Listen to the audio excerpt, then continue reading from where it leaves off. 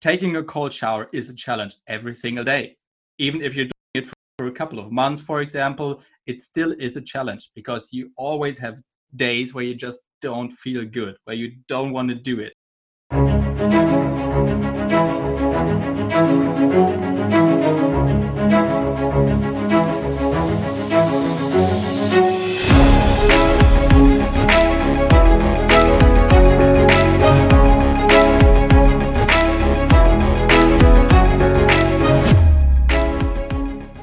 Hey everyone, and welcome back to the Lifelong Podcast. I'm your host, Coach Molly from Three Pines Leadership. And again, thank you from the bottom of my heart for joining me for yet another episode.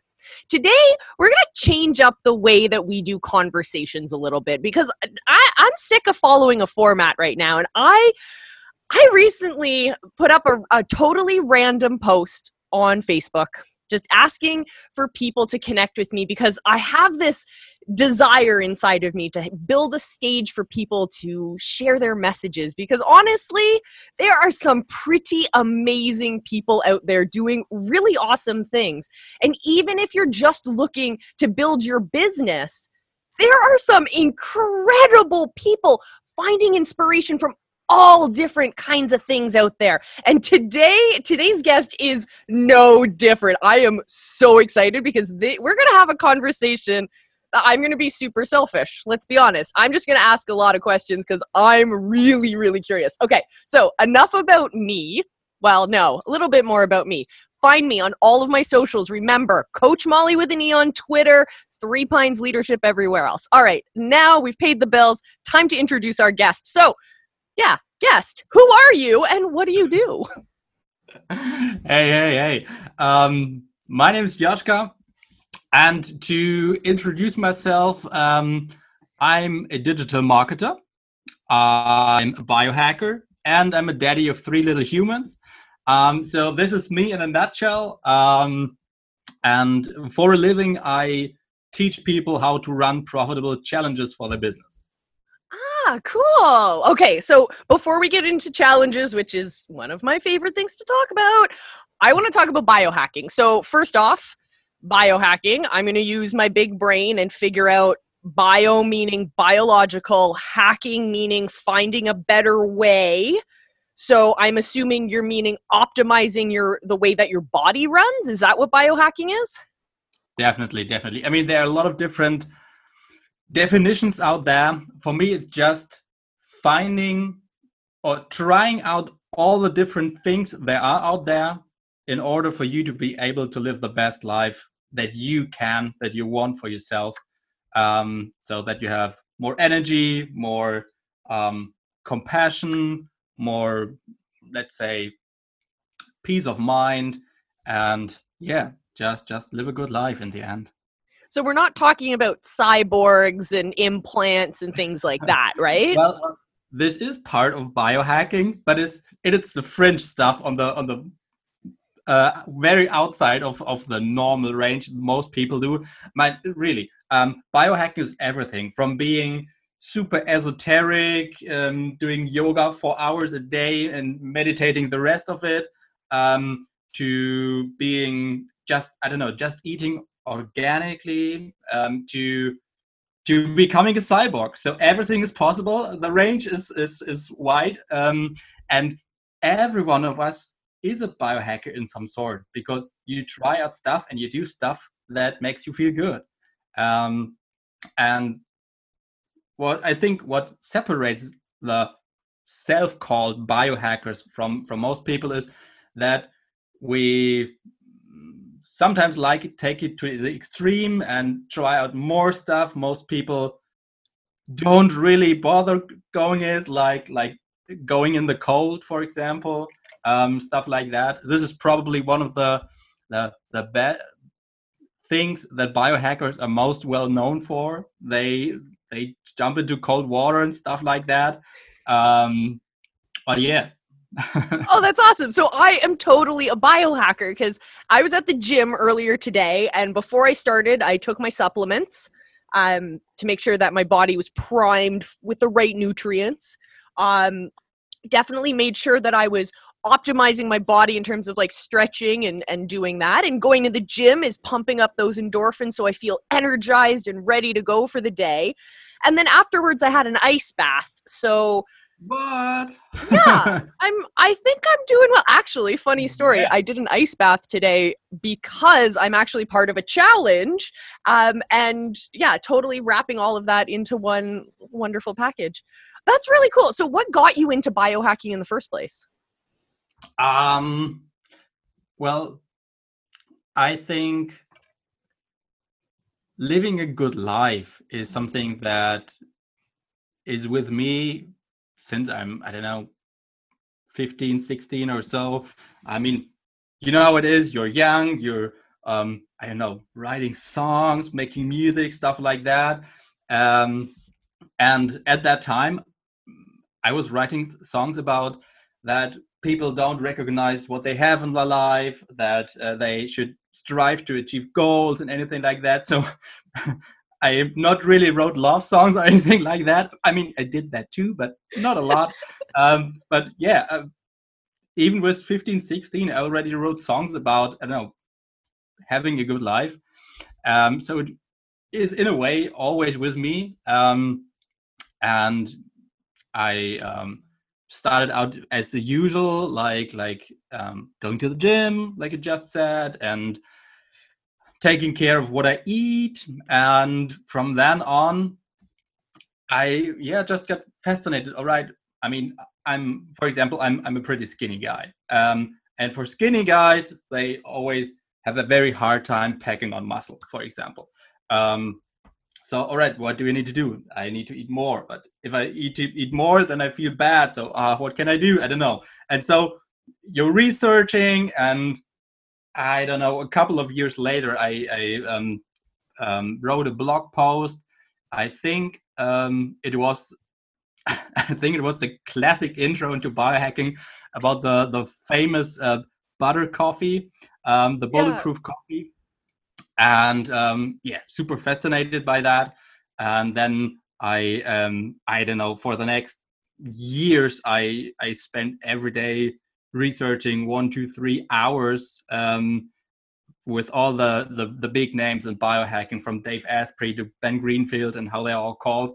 And yeah, so it was one step at a time. It wasn't the clear defining moment for me, but I was always fascinated on how I can live good life and how can I get better. I'm a very driven person, and I like to challenge myself. And maybe this is why I resonate with challenges so much. But yeah, in biohacking, you're doing that. You challenge yourself. I mean, taking a cold shower is a challenge every single day. Even if you're doing it for a couple of months, for example, it still is a challenge, because you always have days where you just don't feel good, where you don't want to do it. But you're going in anyway, and that builds the mental resilience and everything like that. And you feel good afterwards. And yeah, so just one step at a time. That's so cool. I've always been fascinated at the possibilities the human body has, and what it takes to take that step beyond just like normal human behavior. And for me, it started when I think I was about the same age, 14, 15, and I was learning about these ascetic monks in India who would sit and they would meditate for years without eating or drinking. And to me, I was like, that's impossible. And until I started really researching and understanding, like, no, they were so into this mind-body connection. It's incredible. And it didn't mean that I needed to start meditating at that level, but I could still use that input and that research to make my life better. And that's so cool. I don't think I've ever thought of biohacking in such a holistic kind of approach. That's really neat. Yeah, definitely. What does biohacking look like as a dad? Like, are you biohacking your kids? Well, I give you an example. Outside in my garden, I have a huge rain barrel. It's 500 liters, so you can jump there in very easily. and this is my ice bath during the winter time. And even in summer, I try to refill it from time to time and get in a little bit of cold. And our biggest, our boy, the oldest one, he's 5 right now, so not that old, but this year for the first time he jumped into the thing with me for a couple of times. Not when it was super cold, so but with 14, 15, 16 degrees, he got in there with me, and this was fun, definitely. But I don't force them into anything. So they're doing all the usual stuff kids do. They eating sweets, they eating a cake, they watching some TV. But what we try to do is we try to get outdoors. We try to challenge them a little bit so that they build their creativity and anything like that. So this is what we do, yes, but nothing really out of the ordinary. So I think kids learn best when they have a good person to look up to, and kids look up to their parents. And when they see you working out, then the likelihood that they will try that is very good.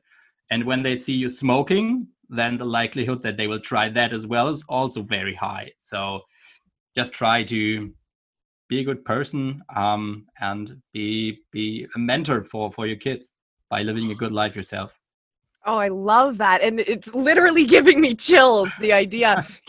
You are biohacking your kids, and you're doing it by being that role model. That's absolutely amazing. Absolutely amazing. So you're in Germany, right? Yes. So the idea of like a biohacker, someone who is going to be in tune with themselves and doing what they need to do to push themselves to that next level, it's a very personal kind of journey you go on. How does that kind of connect to or clash against German culture and the way that you were raised? I don't think it clashes. It clashes with some parts of German culture. I mean, what are Germans known for? We're known that we like soccer, and we know that, and we're known for our beer. Yes. And sausages. And sausages, that's right. But when you really would take the biohacking thing very, very seriously, then you shouldn't drink beer, for example. Yeah. But I do. At least from time to time. But so I think, again, for me, biohacking is about living the best life for you that you want to. And for me, it means that I eat a cake with my family too. Yep. That I have a beer 1-2 times a week too. But I don't have a beer every day of the week and twice a day, and I don't start at 10 in the morning. So I think you just need to see what are the options, and you need to know when you're making a bad decision in terms of your health, that sometimes this not that healthy decision is something that feels good, that brings you joy, that fosters the community and the relationship, and so that's okay. Oh, I love it. I spent a lot of time living in France on the Italian border, and I was helping raise kids. I was an au pair in a ski resort. Kind of a weird situation, but I absolutely fell in love with. It seems like more of a European kind of joie de vivre, this understanding that nature is part of your everyday, and the way that the thing that always blew my mind was like 4 and 5-year-olds. We were on a mountain, like Alpine mountain, backcountry. And these kids knew exactly what to do. They knew what to do if they got hurt, if they got lost, if they were like stressed out and it was a difficult situation with other skiers or something. And it took me years to reflect on it, and I realized they understood mindfulness in a way that they don't teach our kids here. And it was these kids, we got lost one day. Oh, it's been 10 years, so I think the mom won't hurt me anymore. But we got lost in the mountain one day, and this 8-year-old, she sat me down and looked me in the eyes and said, "I need you to take 3 deep breaths, and then we'll figure this out." Wow. I was like, where did you learn that? Oh, I learned that the last time I got lost on the mountain. I'm like, wow. Because here, so I'm in Canada, and we have helicopter parents, and we have snowplow parents. So parents who push all of the obstacles away. There's a park maybe like 100 meters, not even 100 meters away from where I'm sitting right now. And if I was a parent and let my child walk to the park by themselves, someone would call the police on me. Wow. So it's like I'm so fascinated by parents who recognize mindfulness and recognize what it means to be a role model and to give your kids that space to learn themselves and to explore. Because, man, we don't have it here so much anymore. Yeah, I mean, it's true. Sometimes it's hard when you have a full work day. You take the kids from kindergarten, and you're still thinking about work, and you only have, let's say, 2 hours before you need to prepare dinner and get them into bed. So not a lot of time. What do you do? And so really going outside every day is sometimes hard. I mean, we have the good situation here. We have a huge garden. And so even if they're not out in the forest or, I mean, where I live, we don't have any mountains nearby, unfortunately. But we have a huge garden. And so at least getting them in the garden for even a couple of minutes is something that's, I believe, is super beneficial. And what I wanted to say in regards to what you just said, that kids can be super mindful. I think we are all born that way. Yeah.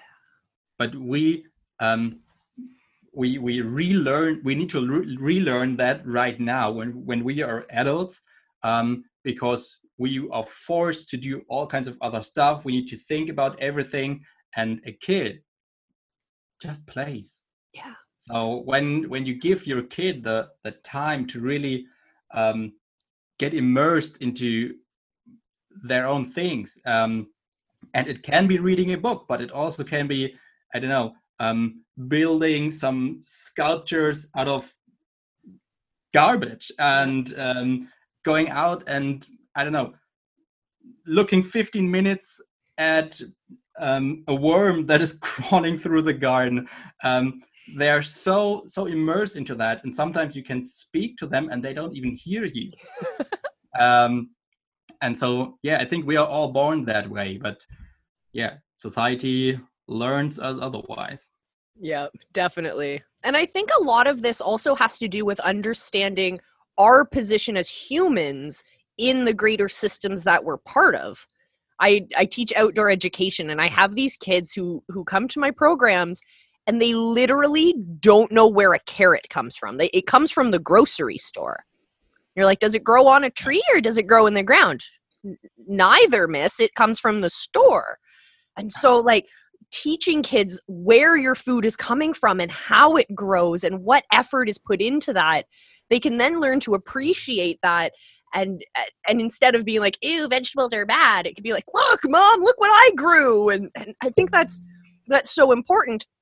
And then as you grow up and you become this adult biohacker, you're understanding how your body's processing your nutrients and how it needs more sleep, and how now you have this mind-body connection you have to be mindful of, and so on and so forth. And it's all, how do we fit into this great, wonderful universe around us? That's, I love it. So I can feel that. So I love to ask questions about the future. So in 100 years, keeping biohacking in mind, in 100 years, where do you think we will be as a human species if we all start biohacking today? If we all start biohacking today, wow. I think the average lifespan would very quickly extend to 150. Wow. With good health and good energy and being able to move and yeah, until the more or less the very last day. So I really think that what most elderly people right now never have learned is really taking care of themselves. So when we as one of the next generations have that in mind and really be really put the importance of tuning our body and rewiring everything, that every stressor that tries to pull us down, and just taking care of us, then we really are able to extend a lifespan radically and eliminating most of today's society's illnesses. I mean,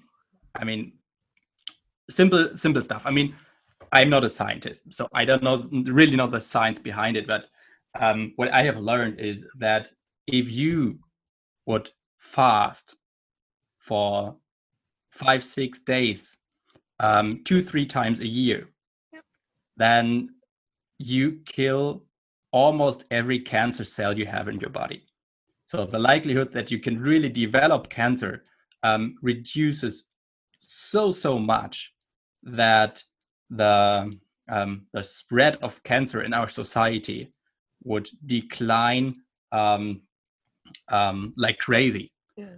And just people would start to fast twice a year, which in the past was normal for us because we had no access to food like we do right now, right?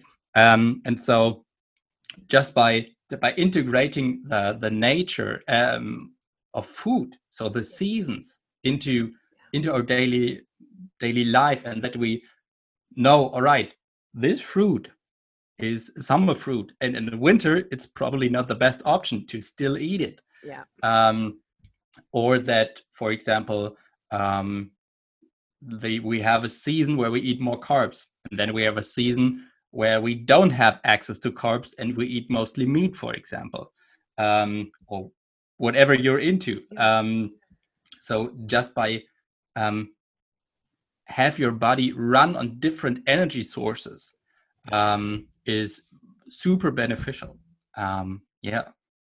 Oh, that's really neat. I have a lot of like digestive health issues, and I have this weird genetic condition. So if I, instead of thinking of myself as being different than everyone else because there's something wrong with me, I totally stopped having that mindset, and I'm just me. I am what I am, and this vehicle requires a certain type of diet to function optimally. And I think that mindset shift is so important for people, because what's great for you and what's working really well for you is not going to be the best recipe for the person standing next to you. They're going to need something different because maybe their energy levels are different, or maybe their sleep patterns are different, or their body composition is different, or whatever. So I think understanding that we each are beautiful, wonderful vehicles that are unique, and there's nothing wrong with us. We just get to enjoy this complex puzzle of figuring out what works for us. And that means going out and figuring out, what's working for everyone else and trying it on yourself. Here's a little backstory on me. I started out as a hacker, like an actual before the computer kind of free long distance phone calls kind of person. And the way to do those, the ways to, I don't know, crack into the photocopier code at school, for example, is to just keep trying. Try new things, try different things. And what works, keep it. What doesn't work, get rid of it. And then maybe circle back and try it again. one of my favorite people to follow on social media right now is Michaela Peterson. She does this diet called the Lion Diet. So she's heard of that, yeah. Yeah, some people think she's kind of like way out there, but I think they're misinterpreting what she's talking about. So quick backstory. She has a whole slew of different immune kind of issues. So I think she has rheumatoid arthritis, and she was having some digestive issues and depression and all of this stuff. And she tried something different, and she tried this different diet, which was primarily meat. And the way she got to that was by doing an elimination diet. So you take everything out of your diet and you very slowly, one food at a time, reintroduce things. And so she was, through that process, was able to find what optimally worked for her body. And now she's introducing more and more foods that are working for her. It's not just about restricting because that sounds cool, right? It's about having that flexibility and just hanging out with yourself, getting to know yourself and what works best. Yeah, definitely. I mean, did you know that it takes almost a month to get what you eat today out of your body?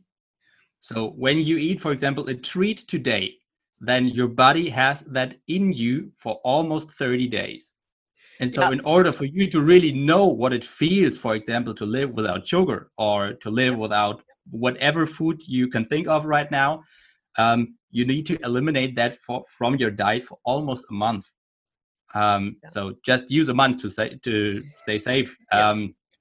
And so just there are a couple of challenges out there. So for example, the 30-day without sugar challenge or something like that, where you really try to eliminate everything that has sugar over, let's say, 5-6 grams in it from your diet. And this is very hard to do. But a lot of people are really feel completely different after 30 days. Yeah. Just by doing this one more or less easy thing. Yeah. Oh, and for those of you who don't believe it actually takes 30 days, remember back, for those of you who grew up in North America or had magical access to this show, there was a show called The Magic School Bus. Greatest educational kids show next to Bill Nye the Science Guy. So it's this cartoon classroom with this awesome teacher, Miss Frizzle, and this magic bus. And this one episode, one of the students, he became obsessed with eating this one particular snack called Seaweedies. And he would eat them just constantly. And eventually his skin turned orange. Dun, dun, dun. And everyone was like, oh no, what's going on? And the teacher said, jump in the school bus, everyone. And they shrunk down nice and small, and they go into the kid's body, and they were learning about how he was actually, the Seaweedies turned out to be seaweed wrapped cucumber or carrots. So he was eating too much of that and his skin was turning orange, which is actually a thing that can happen, my friends, if you eat way too much. And so through this episode, we were watching, they were speeding up time because it's a magic school bus. So that we were watching the layers of skin move. And it took me years to understand that connection, that the cells that are on my body are made and fueled by the food I put in my mouth. Like,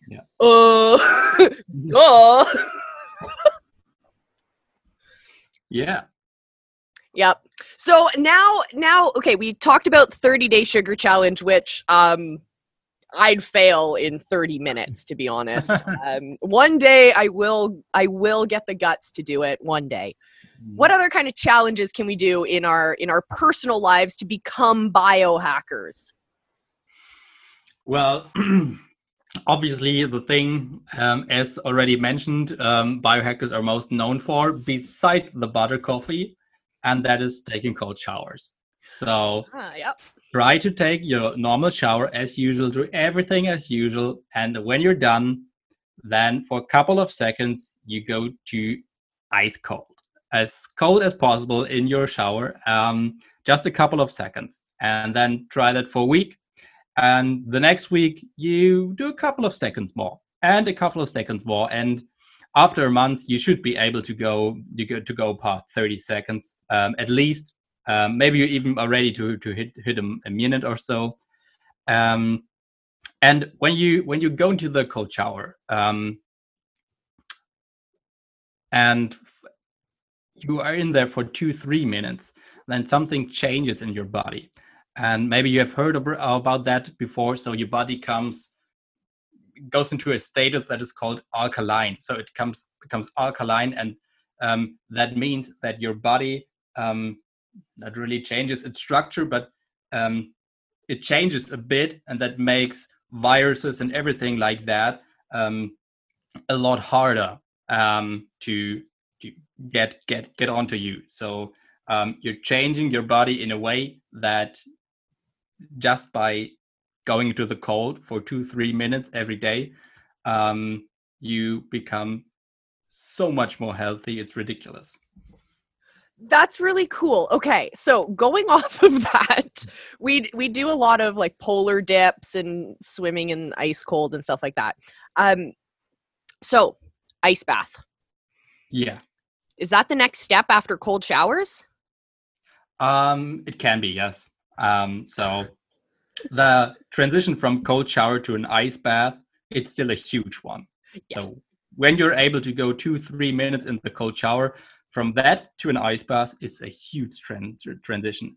So what I would start with probably is, for example, just fill your bathtub you have at home with the coldest water you have. Here for us, for example, it's about 14 degrees, so not that cold.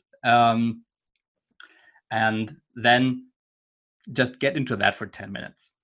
When you're used to the shower, the transition to that isn't a lot. So it's definitely more or less easy doable, but you get into that, just calm down, relax, breathe, and get used to that. And maybe next time you do that, you're in there, and then you fill up a bag of ice. Yeah. And next time you do it with 3. And just continue doing that, and then over time you can definitely get adjusted to that. But it will always be a challenge. Oh, I'm so fascinated by this idea of ice baths and cold showers turning that alkaline switch in your body. It's not a switch, it's a gradient. We all know that. But I first learned about this alkaline body magic stuff, again, when I was younger and meditating a lot more. And I was doing what was it? It's like the Buddhist monk diet. So you only eat until noon. You only eat what you can carry in one hand, all this kind of stuff. But primarily the foods that you would eat are foods that would keep your body in an alkaline state. I was like, I don't understand this. Everyone's like, it doesn't matter. Just do it. Just do it. So with biohacking, can you stack things on top of it, like stack the benefits? So like if I'm doing my Buddhist monk diet, my alkaline diet, plus my cold showers, am I going to get like double the superpower? I know it's not a superpower, but you know. In a way it is. You get super freaking healthy, so that is a superpower in today's society. Especially with COVID-19 around, so yes. You can definitely stack a lot together, and you can even stack and do that at the same time sometimes. So you can do the cold showers, you can do ice bath, and you stack breathing to that. Yeah. So there are a lot of different breathing patterns out there. One of the most well-known is the Wim Hof breathing, which I not recommend doing when you're in the cold, because there is a possibility of you passing out, and you don't want to do that in cold water. Actually, so I was telling you about my ice bath challenge thing today. So there was a bunch of us doing it, and everyone was like, Wim Hof breathing, Wim Hof breathing. And one of my friends, Paul, he was on live, and he was like, I gotta stop doing this breathing. I think I'm getting tingly because I'm going to pass out. So why are people breathing like that? Yeah, it's crazy. You can maybe do that up front if you like to, but I wouldn't do it with the breath hold before. Yeah, for the people listening to this right now, the Wim Hof breathing is where you breathe into the full extent possible, and then you breathe out just a bit, and you breathe in full extent and breathe out just a bit, and through that you when you do that 20, 30, 40 times, and then you feel your body to tingle, and you feel slightly lightheaded, and then you breathe out and you hold your breath for as long as you can. And just a quick funny side story. In my youth, I already mentioned that I wrote songs and stuff like that. I tried to become a singer. So I actually went to a pro music school to become a singer. And it finds out that my lung has is unusually small. So I don't get a lot of air into myself. And so I can't sing for very long before I need to breathe in again. And this was one of the reasons, well, a lot more, why after a year I left that school. But what is fascinating, when I really did the Wim Hof breathing every single day, I started with a breath hold of 10-15 seconds. And over time, I could get up to, on good days, 1.5 minutes. And on my very best day, I even went 2.5 minutes. And so it's really crazy if you just stick to that you can really go and reach long times. And similar to the cold, when you are able to do a breath hold for, I believe it's 1:30, that your body again becomes alkaline. So when you do, for example, the Wim Hof breathing, and then you jump into a cold shower once or twice a day, then you can bring your body back into that state again and again and again. And so you can actually extend the time you're in that alkaline state. So you can stack that together, even though I wouldn't recommend doing that at the same time. And one thing that's also important when you really get into the cold, what most people do is they get into the cold and they cramp up, and this is the worst response you can do. So I always have to move my arms like a crazy person.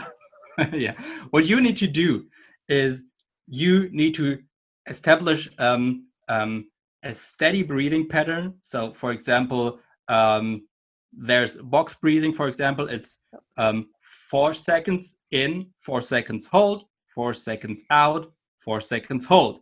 And you do that again and again and again, and then you turn on the cold and you continue with that breathing pattern. You don't cramp up and do that quick inhale, because this prevents your body from going into that shock, or that negative shock, which is something you don't want. What you want is that your body can adapt to that you don't get into that fight or flight mode, but that you can stay calm under pressure.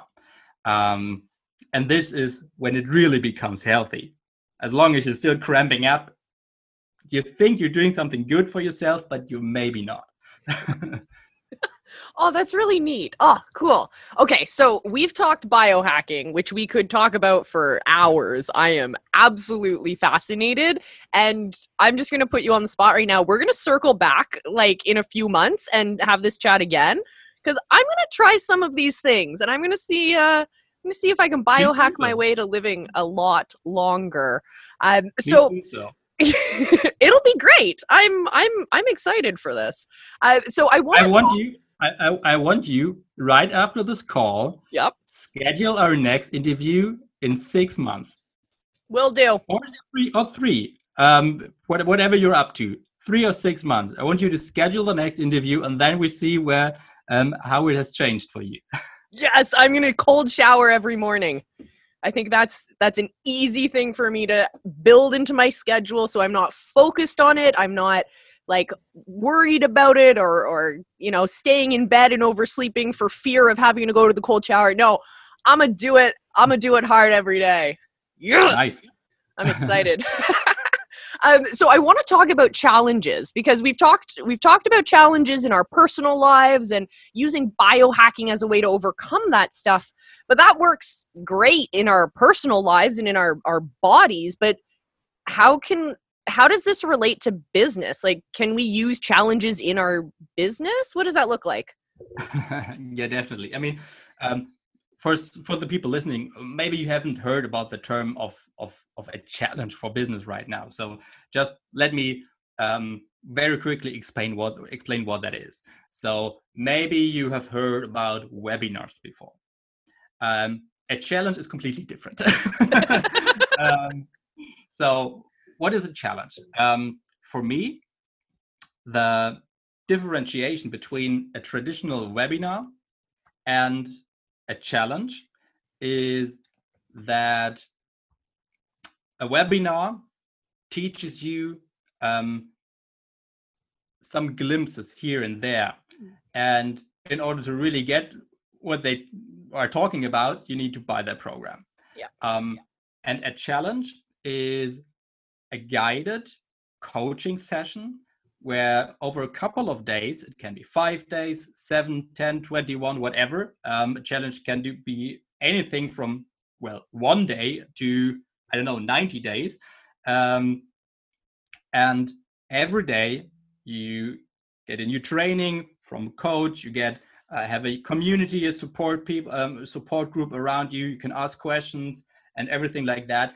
And you sign up for something where you already know what you get. So, for example, there are weight loss challenges out there. Yep. So let's just stick to the healthy theme we have going on here right now. So let's say you sign up for a how to lose 10 pounds in 30 days challenge. And so then over 30 days, you would get coaching every single day, how you can actually get that. And after the 30 days, you usually get an offer. So they then sell you a product or service or whatever, coaching. But you already got what you promised. So what was promised to you. And I think this is the real differentiation, because when you run a challenge, then you're leading with results. You not only talking about giving value and stuff like that you hear people talking about all the time, but you actually do it. So you actually get people results first, and then you ask for the sale. And that way, it has a lot of huge benefits. And maybe you can hear that I'm very excited just talking about challenges. But it's really crazy, because people sign up for challenges all the time. Yeah. So the entry barrier is super low. So that means that your lead generation is set when you run a challenge, because it's very, very easy compared to other methods on getting people into your challenge, especially when it's free, but you can also run a challenge paid. That's also possible.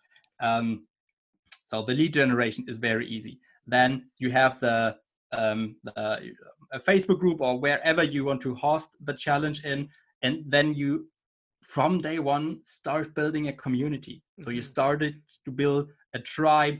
You foster that feeling of working together and helping each other and everything. So you're building an engaged tribe of people who follow you with every challenge you do. And so you can actually grow a movement out of that. You can even start a complete new business just by launching your very first challenge when you do it right.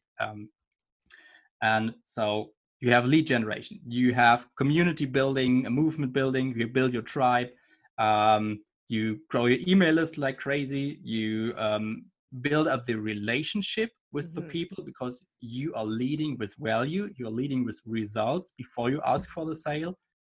And then you ask for the sale. You already have that relationship, you have that trust. They know you, they know what you do, how you do it, if they can relate to your style of doing it. And so asking for the sale then, if you've got the offer down, is a lot easier than when you need to, I don't know, obviously cold call somebody or get them on a webinar or something like that. Yeah, I am a huge fan of challenges, and I just actually went through one with the one and only Catherine Jones, and the way that she is tweaked, or the way that she runs challenges, is so unique and wonderful and so engaging. And as you say, it's not, you don't have to ask for the sale at the end. It's just a formality, because by the time that patron has gone through the challenge, and if they've made it all the way to the last day and they are still gung-ho and they're there listening to the last like hour of the challenge where you're just pitching, and they're like, heck yeah, I'm in. They've gone through the whole challenge as an audition. Yes, they are getting a ton of value. They are taking steps in whatever it is that you're helping them with. They're also taking steps up your value ladder while you're doing that. So Definitely. I want to, and the thing is, sorry to interrupt you. The thing is, they self-qualify. mm-hmm. So you actually know who you need to reach out to for a more personal touch, because you see who is engaged with you every single day. Yeah. And those are the people that buy from you after that. And if you do it right, I've gone through a couple challenges now where I've noticed they get us to sign contracts, or you complete your challenge, but instead of just writing your homework in, they invite you to do a live, or they invite you to post a photo with a story. And yeah, it's great because of engagement. It's great because it's building your community, and you as the leader are getting to know your people. You're getting to share who your attractive character is. But also, you're getting a ton of social proof that you can then repurpose into other things, no matter how far along that challenge those people end up. And the challenge I did with Catherine, it was like a multi-phase kind of thing. So once you get through the first 5 days, well, hey, here's an offer for this next step up where we're going to do the next step. And then we'll give you this plan at the end. But at the end, here's the plan. But if you want to know how to implement it, this is what you need to do. But if you need help doing it, well, come on up to the next level. And it never felt pitchy. It never felt like you were being sold. It was, hey, yeah, you've made it this far. You want to keep doing this? You're still pumped about it? Yeah, let's do it. Let's do that next thing. Let's push you the next level. And within days, you feel so much more connected. And we always talk about the attractive character, and how do you weave that into your business. It's easy to weave your attractive character into your social media posts, into your emails.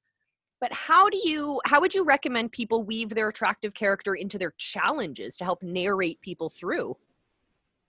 Well, I think the same rules apply as you would use it in every other way. So you're using stories, and you become vulnerable. You share your own story. So, I mean, usually a challenge starts with the let's call it coach, with the coach who's guiding you through the challenge shares their own backstory. So I don't know, for me, I started out as a huge failure, and I failed at all those entrepreneurial things I did in the past. And over time, I got better a bit, but I always failed. And then I found this solution, and now it's finally working. And this is why we're here, because I want to share this with you. And everybody who hears this instantly says, "What? That's me! I'm also failing at the entrepreneurial game, and now I need to." He has a solution for me. Wow! I need that aha moment. Exactly. Take me on that epiphany bridge. Yeah, definitely. And so just with that, with the first 20-30 minutes of the challenge, they are hooked. At least the people who can relate to you. And so you already know most of the time on day number 1 who is with you until day number 5. Yeah. Because those are the people who, when you present your backstory, says, oh man, this, I can so much relate to this because whatever. And yeah, so you more or less know right ahead who is with you, because you start with that, and you can still weave that into every presentation you do. So you show a tactic or so, and you package it in a story, how you failed that time, and then make it work, or what you learned from your mentor, because you have those huge mentors guiding you and whatever. So yeah, definitely you can weave that in very easily if you know what your attractive character is, and if you have a couple of stories that fits you. And if you don't have those stories right now, then run a challenge, and after that, you know what stories will sell you. Exactly. Oh man. Okay, so we have free challenges and we have paid challenges. What's the difference? What do you recommend? What should we keep in mind? I think it completely is it's up to you and your traffic strategy. For example, when you are able to drive paid ads because you have a budget and you can drive paid ads, and we are not talking about $200 right now, but more like 2,000 and upwards, then you can try the paid challenge, I would say, because you can test things out. Because when you when you drive ads to your challenge, then you hopefully are able to balance out the ad spend and the people going in and the payment you get back in return upfront without the offer at the end of the challenge. So this is a best case scenario, because then you can really scale that. And this works best when you run paid challenges. You can make it work with free challenge as well. So you have a free challenge, and when they sign up, they get a special one-time deal for this thing, and then for that thing, and 3 other things. And in the end, they will buy something from you, hopefully. And if you get the conversion rates right, then you can also make it work. But I believe it's a little bit harder on a free challenge to make that work. So you need to hope that after the challenge you get enough people to buy a thing to balance out your ad spend. And this is really honestly where most people fail. They heard, hey, I only need to run a challenge and then I'm all set, everything is cool. And they invest the last $1,000 they had, and then they never did a challenge. It was the first try. They bombed their ads, so they get very high cost per lead rates. Then they bomb the challenge, have technical difficulties, don't know how to sell, don't know how to speak. The offer sucks as well, and then they get no sales, and they lost it all. And so what I recommend to everybody is the very first challenge you run, don't expect to make any money out of it. Yeah. Do it for the learning experience and to gather testimonials. Really shoot for testimonials as much as possible, because this is when you run your next challenge. This is what drives the conversion rates up, so that you have more people opting in, so that you have lower cost per leads, and in the end you make more sales. And so what I can recommend when you think, all right, should I do a free challenge or a paid challenge? Your very first challenge, I would always and definitely run free, because most people just fail at making it work. You can make it work on the first try if you have experience enough or lucky enough, but I wouldn't trust on that. So I would run the first challenge for free. Don't invest a huge amount of money into that if you don't have it, and do it for the learning experience. And when it was really good and you have enough people buying your offer at the end, so that you know that it works and you know that you get the sales, then you can think about making the next challenge a paid challenge, and continue to grow from that. Interesting. I want to ask you about lead generation. I guess I should remind people. That's what I want to do. My brain's not working today. I want to remind people of what you just said. So first of all, guys, free challenge. Offer a free challenge. You can sign up for my free challenges. Yeah, that's right. I hypnotized you to sign up for my challenges, guys. Okay, so challenges are great because they're going to give you those email addresses. That's what you want to build your list. Those people who are interested enough to sign up for your challenge, to give you that valuable email address. There are people who are interested in what you are offering as the end result of your challenge. Those are golden email addresses, my friend. But on top of that, you don't stop there. You're providing value. And as my lovely mentor, as the one and only Russell Brunson tells us to do, hashtag over deliver, my friends. Give a ton of value. Be vulnerable. Live through your stories, because when your story becomes their story, your solution becomes their solution, my friends. That's a quote from Catherine Jones. It's not mine. I'm not taking credit for that. But the other thing, my friends, you have to remember is you're serving your customers. You're giving them a ton of value and you want something in return. And when you're doing that first challenge or you're doing those free challenges, that thing in return isn't necessarily going to be your offer. They're not necessarily going to jump at that. And that's okay.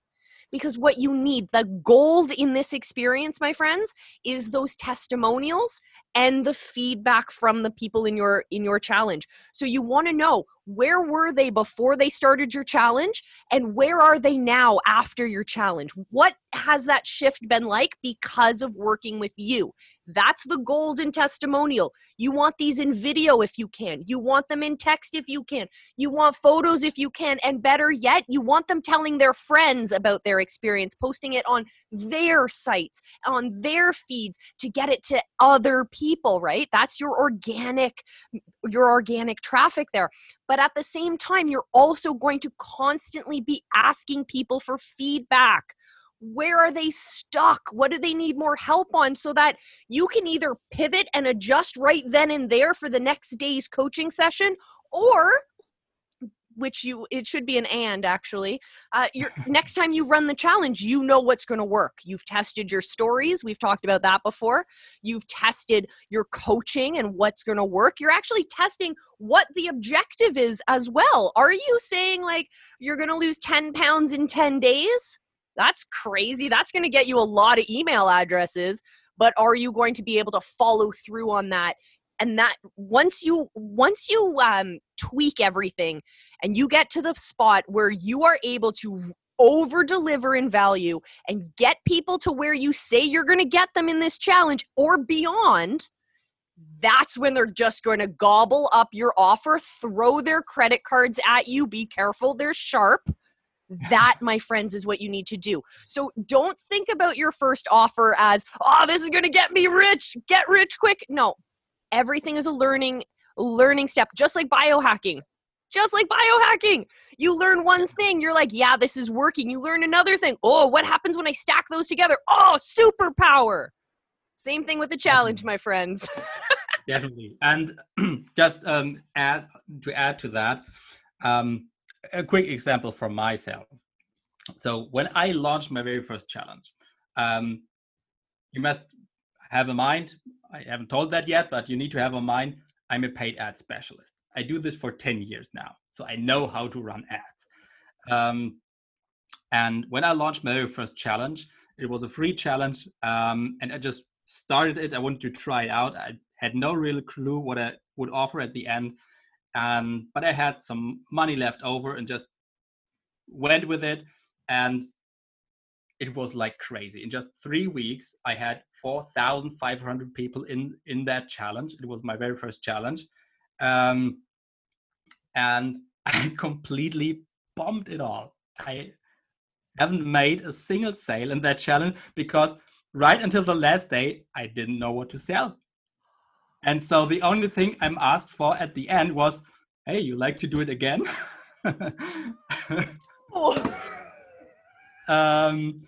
But it was a great experience, and I already experienced the power of that. So I had 4,500 people signing up. 1,500 of that got into the Facebook group and got engaged. So I had a engaged community right from the start. I later pivoted and can't use that anymore because they were definitely absolutely not my target audience. But still, I had those people in my life right now. And half a year later, I still have a couple of those people in my life.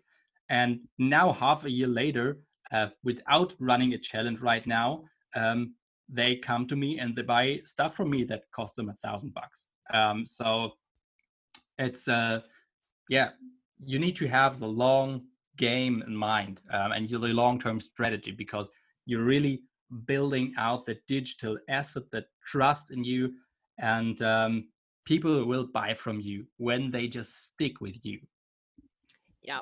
It's always about the long game, and I'm all about long-term strategy. And my advice, anytime someone asks me to help them lay out their value ladder and everything associated with that, I always start from the top and work my way down, because that way, you know, all right, this is ultimately where I need them to be. So what do they need to get there? All right, well, what do they need to get there? And so on and so forth. If I find it so tricky when people want to start from the beginning, which logically makes sense. You're walking through the customer's experience. But man, if you don't know what that next thing is, you can't be dropping hints and dropping seeds to get them to like preface it and kind of, drop those seeds ahead of time and be like, all right, guys, if you need help, remember, I have this cool event coming up. Oh yeah, remember this topic we talked about? Well, we're going to talk more about it at the event coming up. And then at the end of the challenge, people are not shocked when you offer them tickets to the event. Right. Oh man. All right. So it's time that we have to actually start wrapping this conversation up, unfortunately, but we're going to talk back in another few months. I am so excited for this. I'm so excited. So how can people get into your world if they are curious about either digital marketing or starting up a challenge for their own business? How can they get into your world? Well, if you want to learn how to run profitable challenges, then you, as a passionate podcast listener, you can tune into the Launch Your Challenge podcast, which is my podcast. So tune into that. It's as here with you, it's mostly interviews with all kinds of crazy people. I had Catherine Jones on my podcast, Doug Marley Jacks, just to name a few. So I have a couple of really good names, but also some other folks who have super valuable stuff to share. So tune into the Launch Your Challenge podcast. And I also have a free Facebook group. It's the Challenge Funnel Entrepreneurs Group.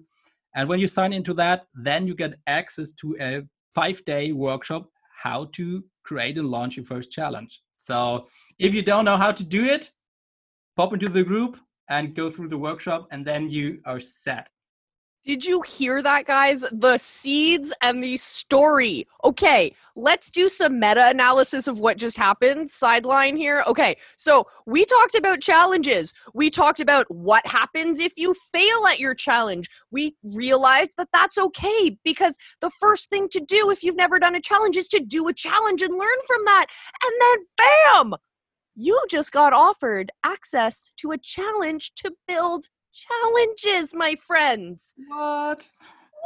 You guys have no excuses now. I hope that each and every one of you listening finds a way to get into that group, to start that challenge, because you, no matter what industry you're in, no matter what kind of business you are, there is a challenge that you can design. There's probably 100 challenges you can design for your people.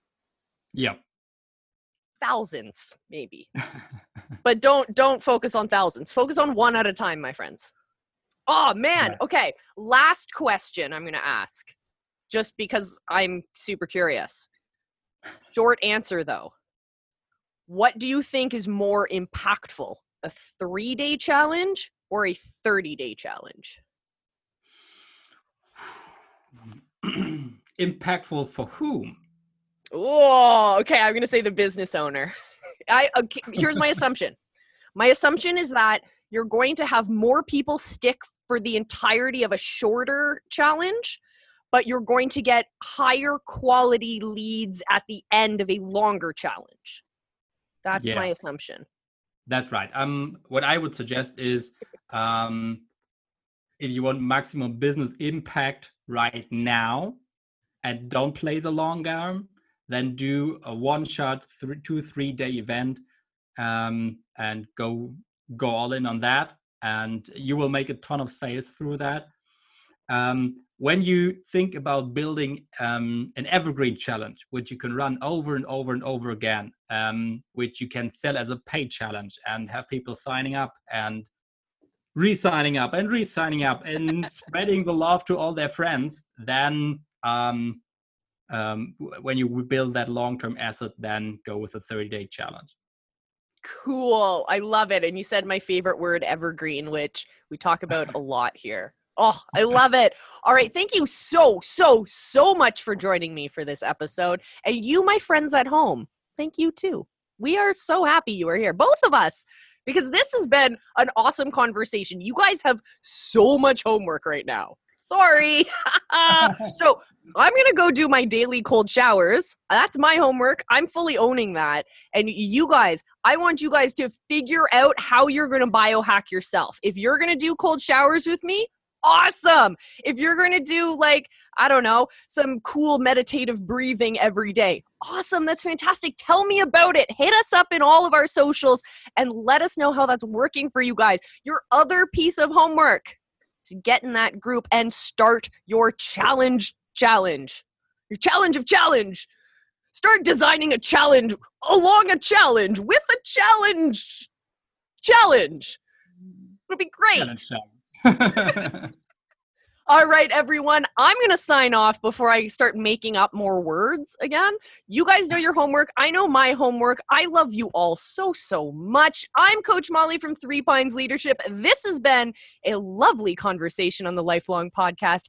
I will see you guys again next time. And I don't know when that's going to be. So you're going to have to subscribe, suckers. I mean, I love you guys. And that's why every episode at the end, I always say, be excellent to each other.